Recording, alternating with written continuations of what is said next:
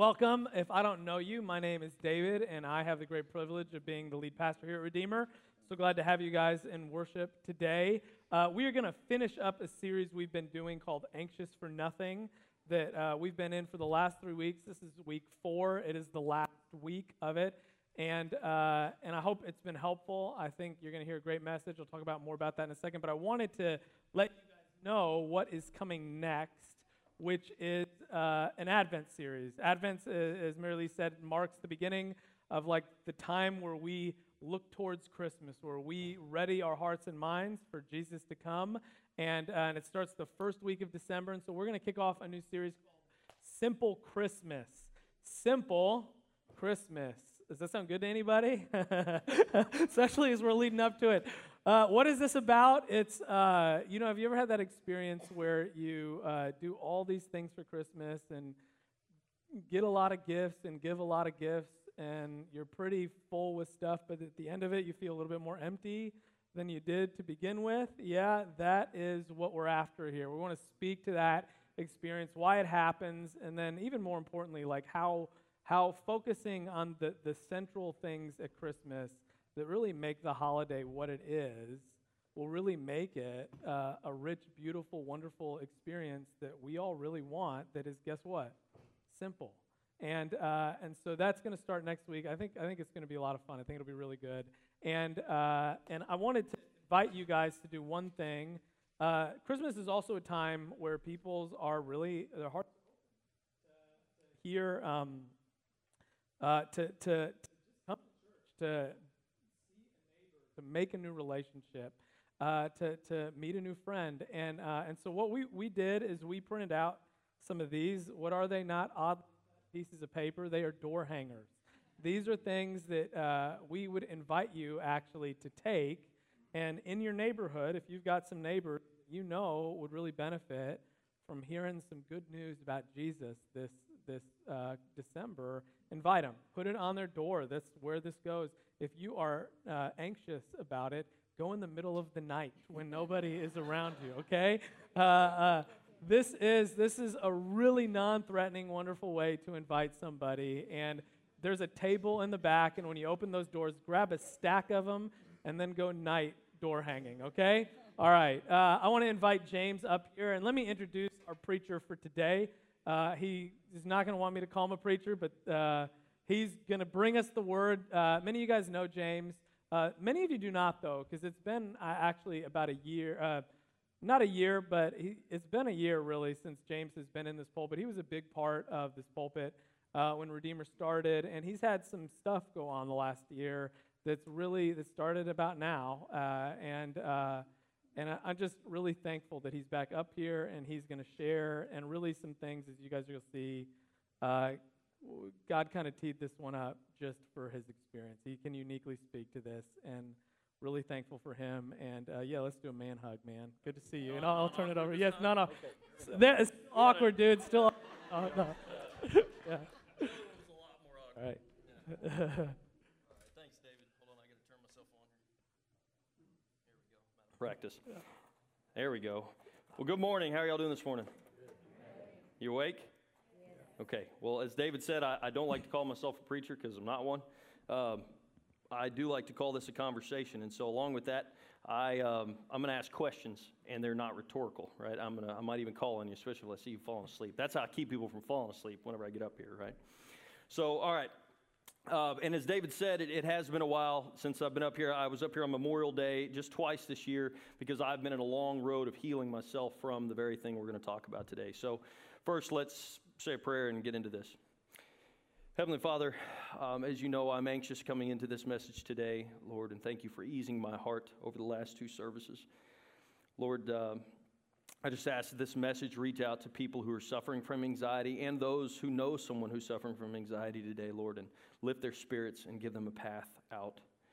Lord, and most of all, for all of my brokenness and all of the James McHenry that's involved in this message, just move him out of the way, please, and just make me a vessel for your word to these people today. In your name we pray. Amen. Right on time. All right, so we are on the tail end of a series on anxiety, and so We've been going through Philippians chapter 4, and so we're going to go ahead and read verses 4 through 8. So if you have your Bibles, you can go ahead and pull those out and turn to Philippians chapter 4, 4 through 8. All right. Rejoice in the Lord always. I will say it again, rejoice. Let your gentleness be evident to all. The Lord is near. Do not be anxious about anything, but in every situation, by prayer and petition, with thanksgiving, present your requests to God. And the peace of God, which transcends all understanding, will guard your hearts and your minds in Christ Jesus. Finally, brothers and sisters, whatever is true, whatever is noble, whatever is right, whatever is pure, whatever is lovely, whatever is admirable, if anything is excellent or praiseworthy, think about such things. Right? Okay. So, by a show of hands, who is or has ever been involved in the Scouts of America? Okay? That includes brownies. Any brownies in here? 1, 2, 3. Okay. All right. There was a bunch of brownies last time. All right. And so I learned a valuable lesson a couple weeks ago. Eric Stagner invited me to come and speak to one of the troops here at the church. And so I walked in and I went to talk to these kids and I was going to relate to them. I said, I was a Boy Scout. And then I kind of looked around and there were girls in the room. And I was like, uh-oh. And I said, Boy Scout, Girl Scout? And this little girl in the corner who's going to go very far in life, she looked at me very sternly and goes, it's just Scouts. And I was like, yes, ma'am. Scouts of America. Got it. So I was set straight. I was not with the program, okay? So, at any rate, so those of you who've been involved in Scouts, how many have heard of Camp Karankawa here in Missouri County? All right. How many of you been there? Keep them up. Okay. Now, this is a long shot. Now, I know in this service there's at least one or two who this is going to ring true for. Who was a scout in the late 80s or early 90s at Camp Karankawa? Okay, we got one, and yep, there he is. Jumbo, I knew you were in here somewhere. All right, so you guys, do y'all remember the legend? Well, let me hold on. I don't want to give it away too early. Let me give you some backstory. Back then, I don't know how y'all remember it, but the way I remember it is the troops would show up, and they probably have like air conditioning buildings now, but back then it was just you set up a tent and you built a fire, and the different troops would set up camps in different areas, right, throughout the woods. And so the challenge is that the scouts as Boy Scouts, we were kind of adventurous, and so we were going to travel from one campsite to the other in the middle of the dark by ourselves with no flashlight, right? That was the challenge, okay? You got to make it to the other campsite. And so our scout leaders probably weren't too keen on us doing this, all right? And so they loved us enough to tell us that out in the woods there were some things lurking that were responsible for the disappearance of hundreds of scouts before us and that we needed to be aware of, right? And that was the legend of Red Eye. Ring a bell? No? Or Old Man Bailey. Does that ring a bell? Okay, I'm becoming very suspect of my scout leaders. All right. So Red Eye was a 7.5-foot tall Karankawa Indian who had his right eye gouged out by a bear and his left eye glowed perfectly red, about 7.5 feet, about that high, off the ground, right? And he was ticked off that the Scouts of America had come in and pushed him and his people off of their land, taking over Camp Karankawa as their own, and so he was there to exact vengeance upon us. So if he found you out in the woods at night, you will never be seen or heard from again, right? Also heard he might have been part wolf. So there's, So if you saw that red eye about 7.5 feet off the ground moving slowly through the darkness, then you knew it was Red Eye and it was time to bail out, right? Old Man Bailey. Have y'all heard of Bailey's Prairie in southern Missouri County? Yes? Okay. Is there anybody in the Bailey family here? Okay, good. I don't see any hands. All right. So Old Man Bailey said that upon his death, he would be buried standing up with his rifle and his lantern at his side, and that when he died, if his dog was not already deceased, it would be shot and buried with him. However, the Scouts of America found out his evil plot, saved the dog from an untimely death, and denied him his eternal man's best friend, right? So now he walks the woods at night looking for scouts who took his dog, but he doesn't discriminate. Any scouts will do, and he will make you disappear forever. So if you see a lantern swinging lowly along the path in the dark, you know it's Old Man Bailey, and it's time to bail out, right? So we had great scout leaders, didn't we? Yeah. Tell you what. And parents. Thanks, Dad. So if you were out in the woods as a scout, and that's what, if somebody asked me, what is anxiety to you, right? And this is the way that I describe it. It's being a scout out in the middle of the woods, afraid, surrounded by not just Red Eye and Old Man Bailey, but 1,000 other terrors, right, that you don't even necessarily know what they are. You know what it is. Raise your hand if you've been in the woods in the dark. Okay, I think we can all pretty much identify with this, right? And so as scouts, when we're out there, if we saw the red glow or we saw the lantern, the new rule at that moment, now if you had a scout with you by chance, you just had to run faster than that guy, right? But the new rule was shortest distance between 2 points is a straight line, right? And so you were looking for a campfire to get to. It didn't matter if it was your campfire. It didn't matter if it was somebody else's campfire. It didn't matter. It was just a campfire because you understood that there were 3 truths about that campfire. One, it's a fire, and so the darkness and everything that exists in the darkness is afraid of it, right? And especially our scout leaders told us, Red Eye and Old Man Bailey will never come near the fire. 2, you know that there's other scouts around that fire that can give you some backup once you get there. And then 3, you know there's a scout leader there who can pretty much handle anything that's out in the dark because that's how we felt about our scout leaders, right? They're superheroes. And I also have it on high authority that many scouts who ran away from Old Man Bailey and Red Eye in the woods heard them laughing hysterically in the darkness as we ran away, right? Yeah. So at any rate, people said, hey, what is anxiety to you? And I said, that's it. It's being surrounded by all these things, all these what ifs, right? David quoted Max Lucado a couple weeks ago, and he said, anxiety is a meteor shower of what ifs. And that's the terrible part about anxiety is that for me, it's like being a kid in the middle of the dark woods with known threats out there, things even beyond Red Eye and Old Man Bailey, but in my worst imagination, my mind starts playing tricks on me in the dark, right? A twig snaps, leaves rustle over here, and it's a terrible monster that I can't even describe. But the other terrible part about it is that everything begins to close in. You begin to focus all inward on yourself. You become, for lack of a better term, self-centered in that moment, right? You're only worrying about yourself and your survival, and you feel like you're completely alone. And you can't see anybody else around you. You're just lost in the dark. So, in prepping for this, I learned that there's actually a difference between anxiety and fear, right? And so anxiety is the anticipation of a future unknown threat, right? Fear, by contrast, is the emotional response to a real or perceived imminent threat. So a lot of the times when we feel anxiety, it's because we are in the dark forest of our minds. For those of us who suffer from it, we are afraid of or anticipating an uncertainty, right? The unknown. I think we're all born with this fear of the unknown. And so we may have things that we're dealing with right now in our lives that we know what the threat is, but we don't really know what's going to happen. What are the consequences? What are the results going to be? And that's what we're afraid of. That's the unknown out there. It's interesting to me that when I was in the Marine Corps, one of the things that they really focus in on and train is for you to develop a significant comfort level in an environment of complete uncertainty. We had whole exercises, chaos FEX, chaos field exercise, dedicated to getting you in an environment of complete uncertainty and chaos so that you can still perform, right?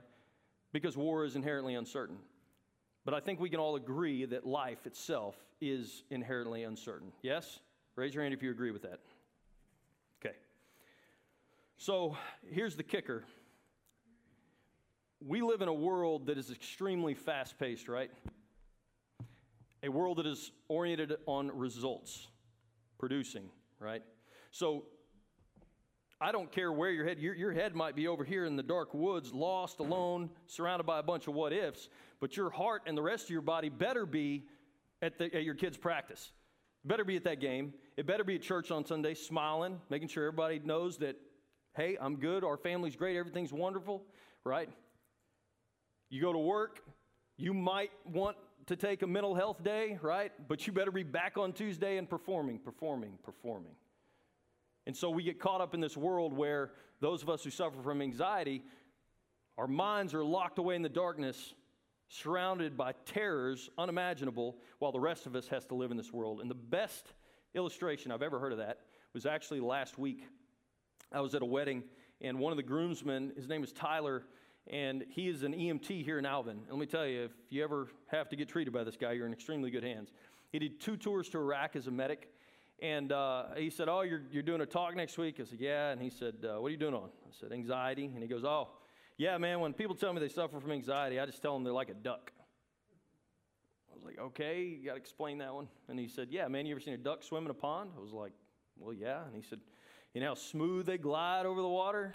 How graceful they are, man? He said, yeah, it's beautiful. He's like, but under the water, man, they're paddling just to make it happen, right? And I was like, man, that's genius, because that's exactly what's going on. The world expects us to glide along and perform and produce, when in all reality, a lot of us, our minds are under the water paddling just to keep moving, just to survive, right? And not only is that a good illustration, but that is exactly what the world demands of us. So, one of the other problems here is that this is exactly where the enemy wants us to be. He wants to keep us divided. He wants our mind to be completely occupied with all of these things that the world can throw at it to worry about, while our heart and the rest of us is separated over here. Because it's the old strategy, right? Divide and there you go. And that's what he's trying to do, right? So, how do we respond to it?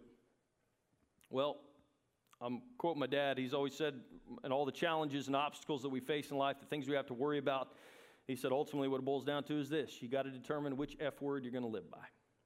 Faith or fear, right? So in Philippians 4:8, Paul is now bringing it all together, right? Anytime Paul in any of the letters says the word finally, he's about to drive a point home, right? And he's a man, as we know from the other sermons, that he is very well acquainted with anxiety, okay? He's been shipwrecked, beaten, stoned, and left for dead, assassination attempts. He's been all over the place. And then you want to talk about traveling for his missionary journey. I just want to put this in perspective. So this is Paul's missionary journey, right? And you look at all the pathways that he took, roundabout, and each is color-coded for the first and the second and the third, right? And so he covered some ground, right? And for me, I can look at that map and I go, oh, okay, man, yeah, he really traveled around a lot. But it didn't, I thought about it, I was like, it doesn't really give me the feel for how far this man traveled. Now, keep in mind the modes of travel of the day, right? Because everywhere he went, he was lighting fires in the hearts of people for Christ. He was starting new churches everywhere he went, right? And then he had to leave those places and live on faith instead of fear that they were going to continue growing in Christ in the way that he'd instructed them, right? And so to put this in perspective in terms of travel, so there's his pathway overlaid on the United States. So basically, he went from Charleston to North Dakota, back down to Charleston, to Amarillo, to North Dakota. I mean, he covered some ground when you really look at it for the kingdom. And so now he's sitting in prison awaiting his judgment from Emperor Nero, who has an extremely creative reputation for dispatching Christians from this earth, right? Things aren't looking good. And so he's writing to the church in Philippi saying, hey, things aren't looking good, but I still have faith here, and I understand that you guys are under a lot of stress and anxiety because you're basically being hunted like animals, right? So here's what I want to tell you. Let's get down to brass tacks. In order to deal with the anxiety you're facing, brothers and sisters, whatever is true, noble, right, pure, lovely, admirable, if anything is excellent or praiseworthy, I want you guys to focus in on these things.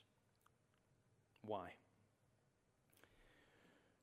Because these are in effect when we, earlier in Philippians, Paul says that he's happy about the church in Philippi, that he hears about them, that they're standing firm in one spirit, with one mind, working side by side for the faith of the gospel. See, in order for the church, the body of Christ, to all work as it's supposed to, everybody's got to be on the same page, being informed by the same things. And so he's saying to everyone, focus on these things because these are the things that are of Christ. You're literally dwelling on the character and nature of Christ himself. You're dwelling on the things that are of the kingdom, right? And so Christ says in Matthew 6, 33 through 34, after he says, hey, don't worry about what you're going to eat, don't worry about what you're going to wear, don't worry about where you're going to live, all of those things. And he says, but seek first his kingdom and his righteousness, and all these things will be given to you as well. Therefore, do not worry about tomorrow, for tomorrow will worry about itself. Each day has enough trouble of its own. Right? So he's saying, even Christ is saying, hey, focus in, think on these things. Seek first the kingdom and his righteousness. That first, those things will be given to you and taken care of. You can't worry about yesterday. Yesterday's gone. You can't worry about tomorrow. You can't be anxious for that. You can only, if you're going to suffer anything, it's today. It's right now in this moment. Right? So, a lot of people will say, well, have anybody ever told you, oh, you got a lot on your mind? Well, just stay busy and you won't think about it. Raise your hand if somebody's told you that. Does it work? No, it doesn't work. So it just pushes it to the peripheral and it's still there, right? Our anxious thoughts that keep us in the middle of the woods, in order for us to come out of them, we have to cast them out. We have to make room for the new to come in, right? It's like casting out a demon. The reality is a demon isn't just cast out. It's that truth has been brought in and there's no more room for the evil to exist, right? Truth has taken up residence. C.S. Lewis says it in the Screwtape Letters. He said that the enemy's best work is done not by putting things into our head, but by keeping things out. And so that's exactly what he's trying to do by confusing us and making us anxious about all these potential what-ifs that the world can throw at us. We fill our mind with all of those things instead of the things that he's called us to focus on and fill our mind with. So, just like you got a bucket there, right? You can fill that bucket full of water, but if there's a whole bunch of rocks in the bucket, there's still a whole bunch of space that's got to get cleared up. So you got to get rid of the rocks, right? So, number one, we got to bring truth in one day at a time. Now, you're going to look at me and you're going to say, that's great, James, so I'm just supposed to think about what's pure and lovely and right and true and noble and all these things, and then everything's going to get better. Well, no, not immediately. Along with that, a lot of the times when we are caught up in this anxiety each day that we suffer, we are talking to ourselves, right? We're talking to ourselves about, well, oh my gosh, what if this and what if that and what if this? When we begin to dwell on these things that are of Christ, we begin to communicate and pray to him, and it opens up that dialogue, right? And it opens up a channel into our mind that these things can begin to come in and start to take up residence. So, now you might say that's all well and good, but tomorrow or the next day I might lose my job, or I just lost my job. My wife just lost her job. Husband's sick. Kids need braces, can't pay for them right now. What if our car breaks down? There's all those thousands of what ifs out there, and you say, okay, so what do we do? My anxiety's not going anywhere, and there's more stuff mounting. So one of the things I wanted to do is kind of give you guys some techniques just a couple that I used, right? And that was the first one, is every day we fill our minds with those things that are of the Spirit. The second thing is something I learned from one of my Marines, and that is this. On patrol, you never know where you're going to get hit from. Could be the canal, could be the compound, could be the tree line, could be all three, and you didn't know if it was an IED or a small arms ambush or both, right? And so what we would do is we would plan ahead on our patrol route, and we'd say, okay, well, in this area, we're most likely going to get hit from here, and so if that happens, we're going to do this. And so we would make a plan ahead of time. Now, anybody knows no plan lasts 5 minutes into execution, right? So we'd get out on the ground, and then things would change.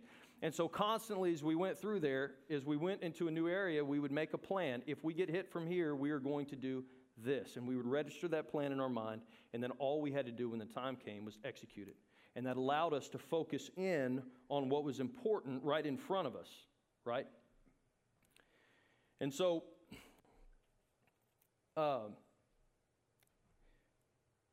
for those of us who have a lot of these things out there, these what-ifs, these things that are plaguing us, if you sit down with your spouse, with somebody you trust, you can sit down with me, don't care. Sit down and you write out all those what-ifs, all those things that you're worried about, all those red eyes and old man Baileys, all the twigs snapping in the forest around you, and you come up with a solution. Here's what I'm going to do, right? Now, is it going to be perfect? No, you're not clairvoyant, right? But what it's going to do is it's going to give you some certainty in that environment of uncertainty and give you a little bit of control in that scenario. And it allows you to then take that control and turn it over to God, because you write all those things down. You say, here's what I'm going to do. And you set it aside. Okay, God's got it now. And now I can focus on the things at hand. So number 2 is we take action and we make room for the truth to come in, right? And finally, in order for us to begin to fill our minds with these things and to make room for this truth to come in and take up residence and begin to change and erase that anxiety that we're feeling, then we need to walk on this earth the way that Christ walked, and that is this: to live in this moment as he instructed us to, but to maintain an eternal perspective. Everything that we experience, as one of my favorite authors says, just needs a little perspective on it, right? So Christ, fully man, lived in this moment with us, but fully God, he existed in eternity. Everything he did or said involved eternal joys, eternal consequences, and was part of an eternal plan, right? Everything we do as Christians is part of an eternal plan. The things that we are stressing about right now, that we are anxious about right now, if we really look at those things and we go, okay, I'm so stressed about this, I'm so worried, I'm so anxious, how will I feel about this moment 5 years from now? Will it even be a blip? How will I feel about this moment 10,000 years from now when I'm with Christ? And we don't even have to go that far. That's an extreme example, right? But let's say if you've ever talked to anybody who's in their late 80s or early 90s, if you talk to them about their life, say, hey, tell me about your life. They will take all of the terrible tragedies that they dealt with in life, and you know what they'll say? They'll sum it up in something like this: there were some really hard times. So all of that worry and everything else that we're enduring right now, that we're trying to go through, ultimately, by the end of our life, becomes, there were some really hard times. And so we have to ask ourselves, right now, in the grand scheme of things, how serious is this from an eternal perspective? Is it even going to be a blip? So we bring the truth in, taking it one day at a time. We take action and make room for the truth. And then number 3, we live in this moment while maintaining an eternal perspective. And finally, we cannot do it on our own. For those of us who suffer from anxiety, the one thing that I can tell you is this: if you are holding on to something inside that you don't want to let go of, it is never going to go away until you do. That one thing that maybe your husband or wife knows about all the things you're anxious about, but there may be one thing you're holding back, or your friends, you're holding back from your friends. Until you let that go, it is not going to heal. We cannot come through this on our own. So this message today isn't just for people who are suffering from anxiety. It's for people who know people who are suffering from anxiety.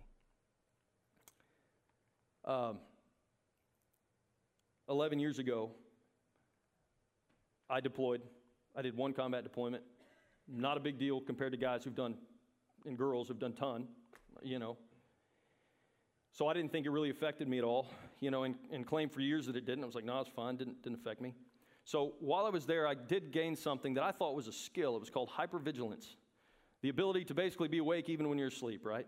To sleep in a condition yellow or orange, because you never knew when the threat would pop up even when you were asleep, whether you were out on the ground outside the wire or inside the wire. And so when I got home and I started up a business and then, or got an old business restarted, and then we started a new business, all of the stressors of owning the business ownership deal, getting it off the ground, all that began to play in, right, over time. And the more and more the stress built and the anxiety built, the less and less I was able to sleep, because I kept fostering this hypervigilance.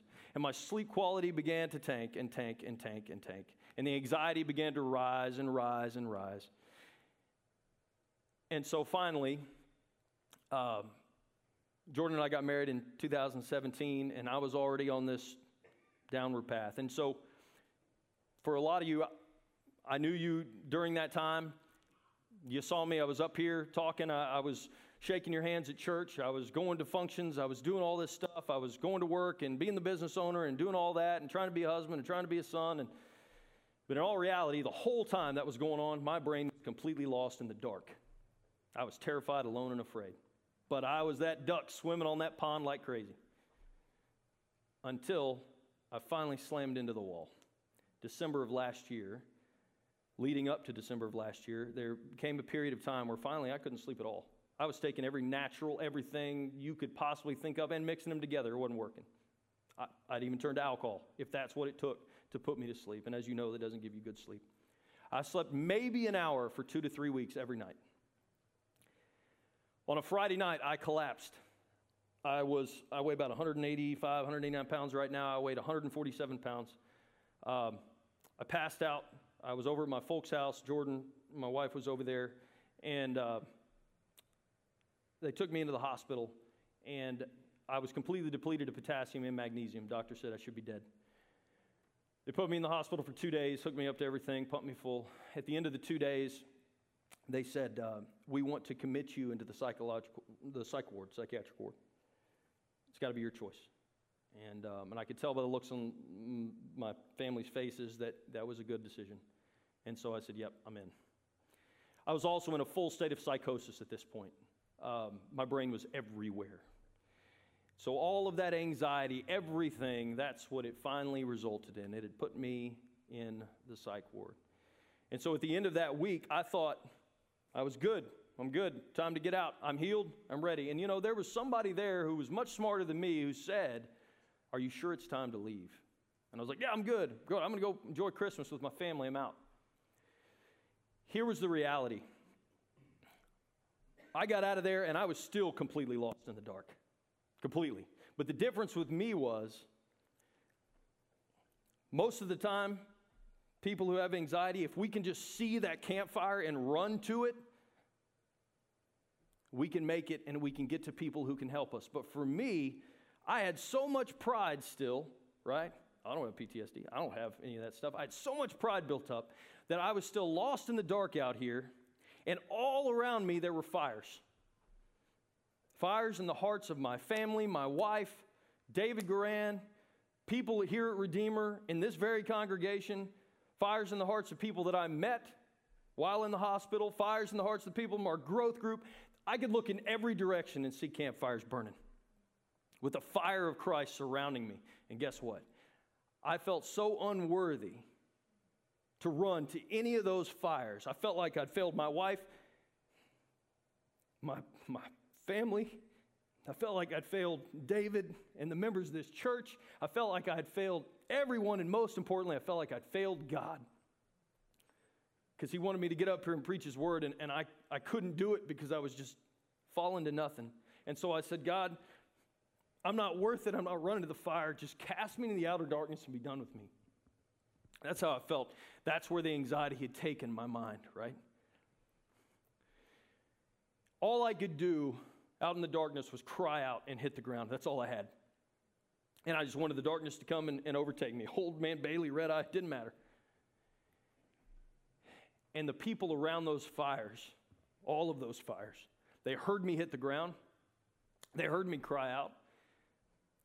And just as Christians are supposed to do, they ran out into the darkness and they found me. And they drugged me back to that fire where there was peace and comfort and joy.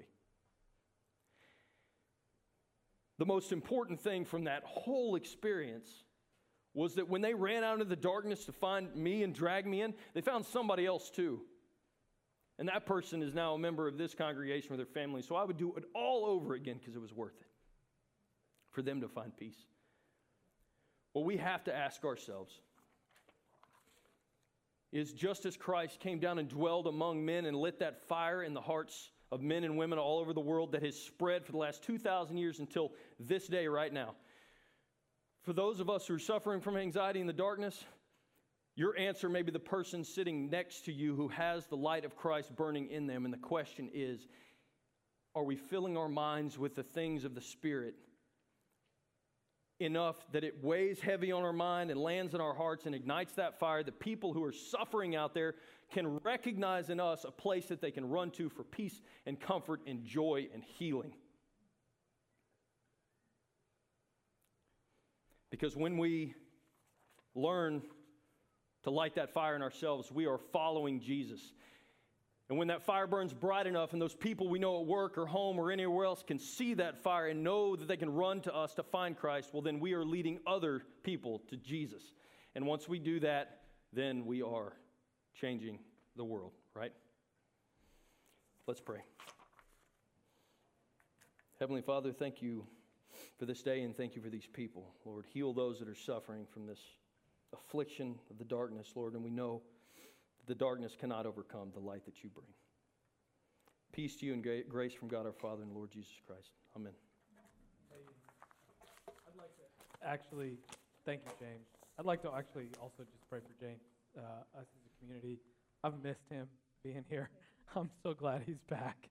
And I just want to pray for your continued healing and stuff, brother. All right, Lord Jesus, we thank you for James. We thank you for all the healing that's happened in his life for the last year. Lord, I thank you for the fires here in this church. I thank you for your holy fire that draws us back. And I just pray for, Lord, his continued work on this, his continued healing from the anxiety, from the hypervigilance. Lord, we pray for your grace and love to continue to be at work through this church. Lord, we just thank you and are here to see lives redeemed in Jesus' name. And I thank you that James shared that story here today.